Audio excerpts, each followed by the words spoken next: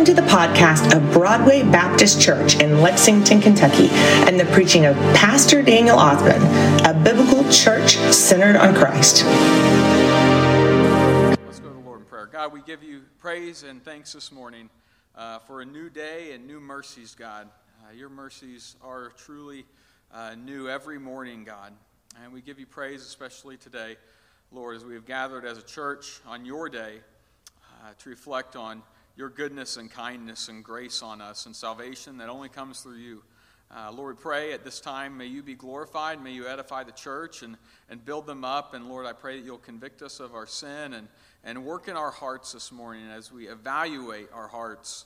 Lord, may you be at work so that we can draw near to you, worship you with more affection, and be a light to the world, God, that in all that we do, it will be a witness to your glory and your goodness. And it's in Christ's name we pray. Amen. So, obviously, it is New Year's Day, and the New Year's holiday, it's been amusing to me. It's always just something, when you think about the day and what it is, it's just kind of a funny day. I like New Year's Eve and counting down to the new year. That's all well and good. It's fun. I don't know anyone who doesn't like the countdown. That's like maybe the best part of New Year's is counting down to the new year. It's great to be excited about a new year.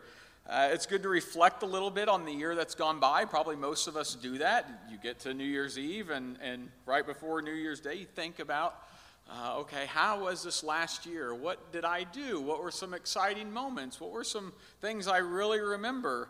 What was tough, right? So we think about all those things and the previous year. But what really amuses me, and amuse is not necessarily the best word here, maybe it saddens, something that saddens me, is seeing how other people view the holiday, especially in the world, how maybe worldly people view the holiday. One very common sentiment from people is, when they think about the year that's passed, is good riddance. Oh, thank goodness that year's behind us. That was a bad year. And year after year, if you notice, if you pay attention, especially social media makes this very easy these days to notice these things. Year after year, the same people complain about how bad a year it's been and how next year, what? It's going to be different, right? Next year is going to be better. This year, it stunk. Good riddance. So glad it's behind us. But next year, all right, this is my year. And yes, we can acknowledge that there are years that can be difficult. We've all probably walked through times and seasons and years that were very challenging, where there were many trials and difficulties. We've all had years where people we love deeply pass away, right? We've experienced that in our lives. Years where we've had pain and difficulties with our health or maybe the health of a family member. We have those years, right? Years where work was especially taxing or more tension and stress at home than usual. We've had those years too. Years where the family feels fragile. Maybe it didn't feel as strong this past year or years before as other times in the past. Years where your marriage just doesn't feel the same. Years where finances were a constant point of worry and stress. Sometimes we look back and say, man, that was a tough year. So that's not what I'm getting at. There are years that are difficult. We should recognize the difficulties of life. And as Christians, we should be the most empathetic and sympathetic people to our brothers and sisters who are enduring trials. So, I'm not speaking to that part. We all go through difficulties and trials and struggles. But it's more of the sentiment of just no matter what, that year was bad, right? These things are very different from a worldly view that is lamenting every year because maybe the wrong politician did or didn't get elected. That in our culture is probably like the number one thing that people think about. Oh, that was a terrible year. Can you believe they got elected? Or can you believe they lost the election? That's probably the number one complaint that I see of what makes a year bad in a lot of people's eyes. Or maybe it's that a lot of celebrities that they never met passed away. it's sad that certain people have died and passed away, and there's people that, they make an impact in our lives. I think that we can't ignore that part, right? But I've never said, oh man, that year was terrible because this person I did not even know passed away. Like, that's never crossed my mind. But the world's eyes, you see this all the time. And that makes a terrible year for them? Or this was a terrible year because Elon Musk bought Twitter. Man, there's probably a lot of people saying that right now. You can name whatever circumstance or scenario and what the world may think makes a bad year. But as believers, I think we have to have a different perspective. And all the while, these people will think that by some kind of magic, next year will be better. All of their hope is in the world that is failing them all the time. All around them is just failure after failure.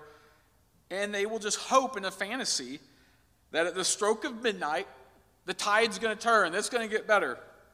It's like Cinderella in reverse, right?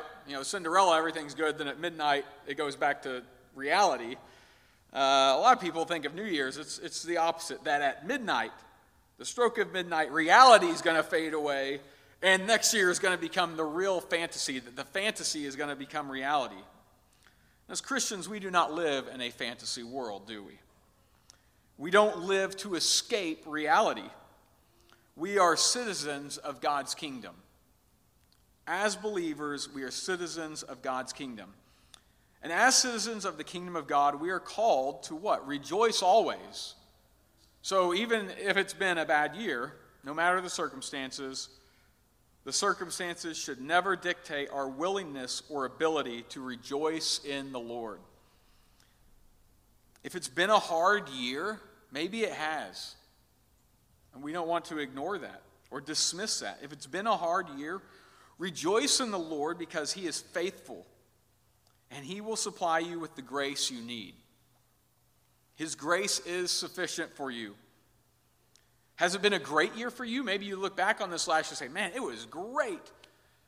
The Lord blessed me in so many ways. My health was good. My finances were good. I had new children or grandchildren. We should rejoice and praise the Lord for His blessings. But perhaps even more so, lift up and bear the burdens of those in the midst of trials. We are called to rejoice with those who rejoice and weep with those who weep. And that's a two-sided thing, right? If you are in a season of rejoicing, that's great. Rejoice. But always remember, there are people going through trials that you need to mourn with and walk through with. If you're in the midst of great trials and difficulties, despite whatever is going on, when you see someone rejoicing who has great reason to rejoice, don't forget you need to rejoice with them as well. I think probably it's easier to mourn when things are good, to mourn with those who mourn. If you're going through if you're the person who is mourning and grieving, remember, you are still called to rejoice with those who rejoice. That is a very difficult thing, but that is a powerful testimony. I know there's been people in my life who have gone through some difficult trials, and maybe there's been something in my life that was of great rejoicing. And when I kind of brought this just to share my rejoicing, to see that person who was going through a trial truly rejoice with me, it's powerful, because I'm thinking, man, they've been through a lot. But I know they're sincere in that they truly are rejoicing with me because they know God is faithful to them. And that the circumstances of anyone else should not change how we view and how we interact in our relationship with God. We need to rejoice with those who are rejoicing. Living in God's kingdom as His citizens should give us new perspective on everything. Everything in life, we should have a new perspective as His citizens. We do not live as those who are only citizens of this world. Their concerns should not be like our concerns, and their priorities should not be like our priorities. So that brings us to our passage this morning, and it's kind of tough transition from that. Hopefully I can connect the dots here. I'm praying that I can. But we're going to read, our passage this morning is from Matthew chapter 6, verses 19 through 21. I think it might even be up on the screen. So Matthew chapter 6, 19 through 21. Do not lay up for yourselves treasures on earth, where moth and rust destroy, and where thieves break in and steal. But lay up for yourselves treasures in heaven, where neither moth nor rust destroys, and where thieves do not break in and steal. For where your treasure is, there your heart will be also. Perhaps one of the biggest focuses of New Year's, I think we all know where this is going, is resolutions, right? And setting goals and making markers of success. A lot of us do that. Probably most, I could make up some stat, everyone would believe me, but probably most people, they make resolutions, they're just very half-hearted, but other people make real goals. They set real goals for their life and markers of success that they want to hit for the following year, or maybe at least move towards, right? And those, those can be good, but a lot of times they're very meaningless resolutions. And while there are many good goals to strive for, we should take great caution not to let those things become the focus of our hearts. And that can absolutely happen. So, do you have a real goal to get fit? A lot of people, that's probably every year the number one resolution is, I want to lose weight, I want to get in better shape, get healthy. Okay, that's great. That is a great goal and perhaps resolution to have. But don't let it consume your heart at the expense of your relationship with the Lord and your spouse. Do you have a goal to advance your career? Don't let it consume your heart at the expense of your relationship to God and your family. Do you have a goal to save more money? That's great, but don't let it consume your heart at the expense of your relationship to God and your neighbor. That passage starts out, do not lay up for yourselves treasures on earth. This command from Jesus, it encompasses anything the world has to offer, the treasures on earth. Anything other than the things only God can offer. Those are the treasures of earth. Now, I'll get a little more specific on that. I think the passage is clear on a little more detail on what that really means. But, I mean, really, anything this world has to offer. And this world can offer a lot. I think we all know and recognize this. And for Christians, it's easy for us to not make idols of the objectively wicked things of the world. As Christians, like we see things, there are certain things that are so wicked and deplorable in the world. Probably a lot of us, those aren't the things that we are struggling with. We see those things, it's easy. I'm not going to make that my treasure. That's obvious. That's what the world does.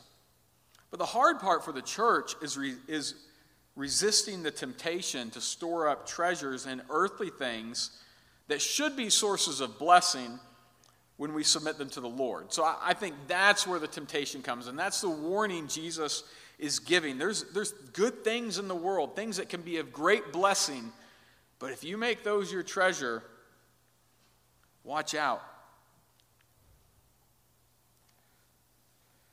So what happens, we need to submit those things to the Lord. So I believe the clear reading of this passage, to be more specific, just a glancing reading, if you were just to open up your Bible randomly, you don't know anything, what does that passage mean? What is that speaking of when it says treasures? I think that the treasures mentioned are material possessions and money. Now I think it can apply broader, it can apply to maybe immaterial things on earth, but I really think the clear reading, and that's when you do hermeneutics, how do you read and understand the Bible? One of the main things is, okay, what seems to be most clear at the surface? Now, sometimes you really have to dig much, much deeper, but what is it on the surface? What does it look like? And I think that's pretty clear that this is really speaking about material possessions and money. Do not lay up for yourselves treasures on earth, these material possessions of money. And we could store all kinds of worldly treasures, yes? But the danger that Jesus is clearly speaking of is making money your treasure. Now, I don't think this is a passage that is against saving money, against investing money. It is against, don't make it your treasure. Don't make it your one heart's desire, the thing that defines who you are. That is what it's speaking of. Because, you read the Proverbs, what is said about how, a wise person saves, right? We know that. A wise person invests. Jesus gives a parable. Now, the parable it's not about money, but he gives a parable about the servants there's some servants who invest and other servants who do nothing. They squander what they've been given. But don't make those things your heart's desire. So what happens, this passage it tells us, what happens to our possessions and our money? You can't take it with you when you die. We all know that, but do we always live like that? And sometimes, we may make jokes, like there's some people, that's how they live. You think of, back to Christmas, this wasn't in the sermon, but thinking of Christmas, and the Christmas Carol, right? Scrooge, can he take his great fortune with him when he dies? No, we can't take those things with us when we die. Absolutely everything decomposes. Your house, which for most Americans is your greatest source of wealth, for most Americans, your house, no matter how nice it is, one day it will fall into disrepair and be bulldozed. In Lexington, out in Hamburg, there was some really, for Lexington, famous plantation house that it got bulldozed a year ago, maybe less than a year ago. Because why? They're going to build something there, right? And there are people not happy about it. But it doesn't matter what it is. One day it's going to be gone. Your money, even if you have a large inheritance to leave, after a few generations it will likely be gone. Some grandchild or someone who should have stewarded it well, they will squander it. Your cars, they will rust away. No matter how affordable or how luxurious, they will rust away. At best, you take care of your stuff and it lasts a while, right? And that's a good thing. We should be people, Christians of all people should be people who take care and manage our things well. But if we take care of things, it'll last a while. But what happens if you do neglect everything? So let's kind of think about this other side. If you neglect everything, it decays and rots even faster, doesn't it? That decaying and rotting process, it goes way, way faster if you don't pay any attention to it. And when we aren't paying attention, chaos, it only increases. So while we should not lay up treasures for ourselves on earth with our possessions, we acknowledge how foolish it is to neglect our surroundings and exercising God-given dominion over the world. So we should understand and recognize that and not misunderstand the passage in that way. This passage is, it doesn't give us permission to be foolish with our money and how we live. That's not what this passage is about. Or not to take care of the things God has entrusted us with. The family God has given to you, God has entrusted that to you. I think back, over the last 10 years, there's been a popular sentiment and thing preached from pulpits, and it's true. It is a true statement. But I think about what it's really done in our churches, and I think it's been said to kind of go along with some cultural winds, and that is don't let your family become an idol. That should be obvious to us, right? Yes, we have no God but the Lord. We serve no one but the Lord. That should be very clear. But something that the enemy has used is this idea that your family is not important, and how you manage and steward the things God has entrusted you with, the most important thing in life of if he's given you a family, children, a wife, a husband, how you live that and how you are faithful to that, those things matter. Those things matter a lot. God cares. God cares about those things greatly. And so we have to take care. Our lives are really constant maintenance, right? We all know that. Life just over and over and over again. There's something breaking, something that needs fixed. And by the sweat of our brow, the earth yields its fruit. When we think back to Genesis, in the garden, and the curse it is by work now, by the sweat of your brow, that now you must have the fruit. The fruit we can enjoy only comes from work. And if something is decaying, we must fix it. And sometimes we don't even know there is decay and rot happening until we look closely. So, we all know Daniel always tells a story about something that happened in the previous week. So I have one from this previous week. And if any of you follow me on Facebook, maybe you've seen some of this. So I've been doing some work in my pantry. We have a walk-in pantry, and this is like wire shelving and stuff, so I want to do some nice built-ins and things like that. And just to improve the pantry. Well, I was about ready to do some electrical work, and thank goodness I did not have to call Ron Berry. I didn't come into some problem like, oh no, I need Ron. So, Ron, I don't know where you are. I know you're here somewhere, but I think I'm good. But when I was starting to do the electrical stuff, I was checking the circuits and what outlets go to which, and just checking all kinds of things. Like, I want to check and see what circuit the refrigerator's on, just to make sure. And so, at our house, we've had our house for a little over 3 years, almost 3.5 years, a brand new build, and the fridge hasn't moved at all. It's just been there. It's been there. Well, now's a good time to move it. So one, I can check the circuit, but two, I can clean, because we know it's going to be messy, dusty. There's going to be magnets that have fallen off, and some trinket from the kids that we put up there that fell. So I moved the fridge, and Beth and the kids, they were in the living room, and I moved the fridge, and I just was like, oh no. I just said, oh no, this is not good. And I think Beth was like, what? I was like, oh no, this is not good. And I'm like, oh goodness. She's like, what? I'm like, well, we've had a leak from our fridge. And most people, they're dealing with pipes bursting because it's been so cold, and this is not one of those. Like, we've had this slow dripping leak coming from our fridge from I don't know how long it had been going on, but the damage was obvious. I pulled the fridge out, and there was this obvious damage that was there, but it was hidden, right? It was hidden behind. And thankfully I called insurance to ask about the process of filing a claim. I was looking at everything like, oh no, this is going to cost a fortune to get someone repair. Everyone's so busy, it's going to take forever to get someone all this stuff. And I'm just a little concerned, but it is what it is. And long story short with that, I was able to fix it. But it was, when I first saw it, I was just like, why? And I would have never known until one day the fridge probably crashes through into the basement. Hopefully that would have been a really long ways away, but eventually it would have become obvious. But it could have gone on for much. I don't know how long it had been. I don't know if it had been a month, 2 months, 3 months. I don't know.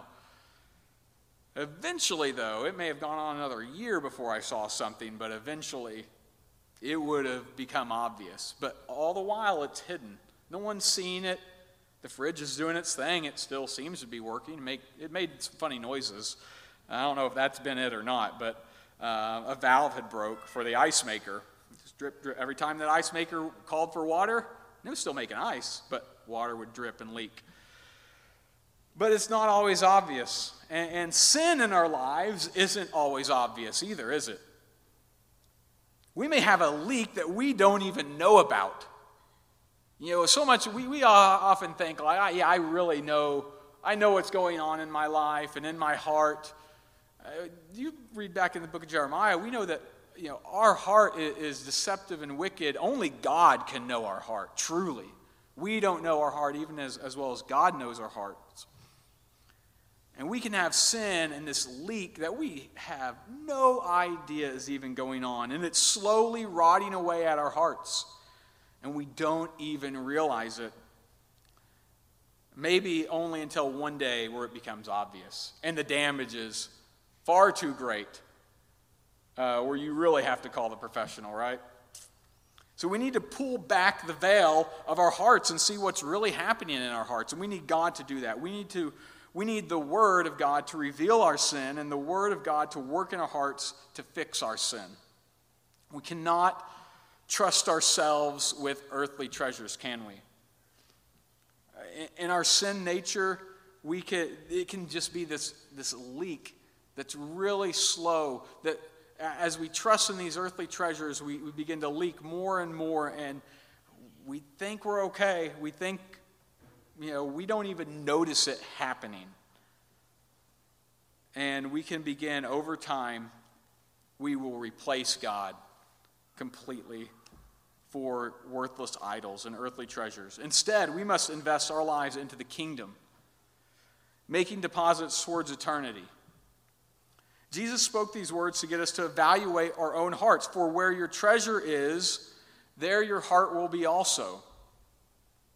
So what is happening in your heart? You and I need to take a close look and ask God to reveal to us what we really treasure. Do we really treasure the Lord? Do we really trust God? If we aren't trusting in the Lord, we are trusting in our treasures, in earthly treasures. What is our faith in? What is our hope in? Verse 24, you go down a little more, it says, no one can serve two masters. For either he will hate the one and love the other, or he will be devoted to the one and despise the other. You cannot serve God and money. Revelation chapter 3, verse 17 through 18, these are the words of Jesus to the church of Laodicea. Because you say, I am rich and become wealthy and have need of nothing, and you do not know that you are wretched and miserable and poor and blind and naked, I advise you to buy from me gold refined by fire so that you may become rich, and white garments so that you may clothe yourself, and that the shame of your nakedness will not be revealed, an eye salve to anoint your eyes so that you may see. Jesus is speaking to this church that had great wealth. They had it all. And when we think about, I don't know exactly what the letters, if they were written today, what letters would be to what. But the church of Laodicea, you could really take that one and apply it to so much of the American church, right? We have great wealth. This city had wealth. The people of this church had wealth. And it's easy to let those things, to let the wealth, to let how good, good things, to let those become the treasure. And before you know it, we're poor, right? We are spiritually poor. We've become material rich, but we've become spiritually poor. And this is what had happened in the church of Laodicea. It says you become blind and naked. What you need is to get gold from God. That's the treasure you need. Because that's the treasure that's going to give you the white garments of salvation, right? That's the gold and treasure from God is the one that's going to give you the clothing that really matters. It's going to give you the medicine you really need so that you may see. And I don't know what any of you have as far as treasures are concerned.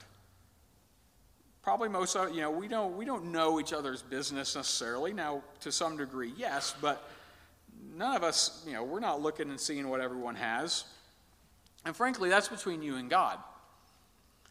And also, we are not monks that are practicing asceticism. What asceticism is, this great self-denial, right? Where you enjoy no earthly pleasures, nothing at all. That's what monks do. Anything that can be interpreted as something worldly, we totally denounce and we totally reject. That's not, as Christians, I don't believe that's what we should be doing either. We don't practice asceticism, denying every single possible enjoyment in life. We can enjoy good things. We can enjoy the good things in life and give glory to God, but we cannot let them become our masters. That is a difficult thing. That is a very difficult thing. And I know, I don't know what any of you have and your walk with God and how this is in your own hearts. But I know for me, to a degree, and God knows it much, much deeper, I know God has been kind and He's entrusted me with more than I need. There's definitely much more than I need. And this word is as much for me as it is for you. I need to constantly check my heart to see to see what it is I value and treasure. I have to constantly be doing that, constantly remind myself, what are my motivations here? And that is difficult. Do I worship the creation or the Creator? Go read Romans chapter 1. That is what the world does. We worship the creation rather than the Creator. And Jesus reminded us, he reminded me and you, that it is easier for a camel to go through the eye of the needle than for a rich person to enter the kingdom of heaven. God blesses people in many ways. And money, when we think about money, money is amoral, right? It really reveals more than it does anything else. It reveals someone's character. We've lived long enough. You've met poor people who are generous. I know I've met those people, and you've met poor people who are miserable, right? And you've probably met people who are rich and have much, and they just have the most giving, generous hearts. And there's Scrooges out there too. And so money, it doesn't tell you, whatever's in your heart, it's really going to come out. But Jesus reminded there is great danger. There is great danger in this wealth that we have. And Jesus gives us extreme example to get us to understand how serious it is. That if we're rich, it is very difficult to enter the kingdom of heaven. And that our treasures and riches, they can keep us out of heaven. I mean, what a serious warning.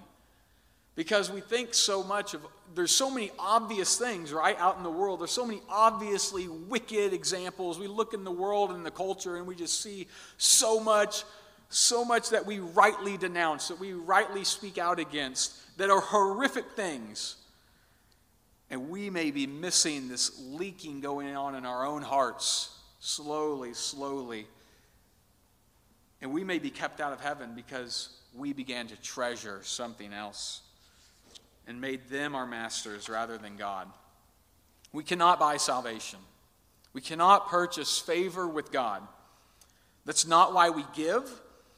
We give our treasures to the Lord because that is who we should treasure. Matthew 14:44, the kingdom of heaven is like a treasure hidden in a field, which a man found and covered up. Then in his joy, he goes and sells all that he has and buys that field. The call of citizens of heaven is to treasure Jesus as greater than everything.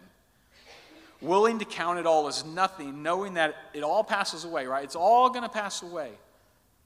Knowing that God is a better master than our money. He is such a better master for us than our money. Knowing that God will bring us greater joy than anything money can buy. That's what that passage I just read is all about. Out of joy we do these things. Out of joy we give up all the earthly treasures because the treasure in God is greater. It is so much greater, and we have to understand that. And that is such a difficult thing to understand when we look around and say, man, this is good. I've got this. I've got that. But those things pass away, and they're fleeting, and they can pass away quickly as well. And when we understand this is the kingdom of God, it will come into focus more and more, and the cares of this earth are going to pass away. So as we treasure God more and more, we're going to treasure the things of this earth less and less and less. So no matter what you have, if it's a lot or if it's a little, let us be joyful that we have a possession that cannot be destroyed or stolen in Jesus. The main passage from today says what? The thieves break in and steal, right? A thief can take your money. A thief can take your money. What's something that happens a lot these days, since especially the invention of the internet? Identity theft, right? You can have your money in the bank. You can have your money in your brokerages. You can have all these assets everywhere that are out in the cloud, out in the ether, and still someone can find a way to steal your money. A thief can take it all and it can be gone. It can happen. You can be deceived. Be careful. I've been deceived before. You can be deceived and lose money. Right? Those things, that can all happen. But no one can take you, can steal you out of the Father's hand, out of God's care. No one can take you from that. So this year, let's follow in obedience as we are challenged to trust God above all of our own wisdom. Trust God more than any earthly treasure. Let's pray. God, we give you praise and thanks today. Lord, we ask that our heart's focus and desires and our treasure would ultimately be in you, God. That as maybe we reflect on last year and it was difficult, there were great trials. We have great pain. Lord, we pray that you would comfort and sustain those going through those times. The loss of a loved one, Lord. In our church, we know there's been much death. The shadow of death has been over us very recently of people we greatly love and care about and have done so much. And those people are in glory now with you, Lord. We know, Lord, that they had you as their treasure. And they are rejoicing now. So, Lord, may you be a comfort to them. Lord, would your Holy Spirit convict us of our own sin and reveal to us the leaky valves in our life that just has sin just slowly eroding, rotting, decaying in our hearts. God, we pray you to reveal those to us and fix them, Lord. God, would we just be people that love you, cherish you, that are generous with our hearts and our time and our money. And Lord, I know that's so much true, God. But Lord, would you work in our hearts to continue that, not to focus and make any earthly thing our treasure, because it's fleeting. May we be a blessing to others in all that we do. God, we give you this day and this time and this year. And Lord, we pray for blessing. We pray for the strength ahead that we will need. God, we will need strength from you. We will need wisdom from you. And Lord, we pray that you will give it to us in the time of need. It's in Christ's name I pray. Amen. At this time, as we have our time of response, I'll be down here ready to receive you. If you need to come to the altar is open. If you need to come and if you're ready to join the church, you've been thinking for a while, it's time for me to join the church. I'm already a believer. I need to come forward and join the church. This is a great time. If maybe you're a believer, God has saved you and you need to make that public and you need to be baptized, come as well during this time. We're going to have a baptism service soon. Or maybe for the very first time you say, God is working on my heart. I need to know how to be saved. I need to come and repent and I need to be saved. Now is this time of response. Stand together this morning.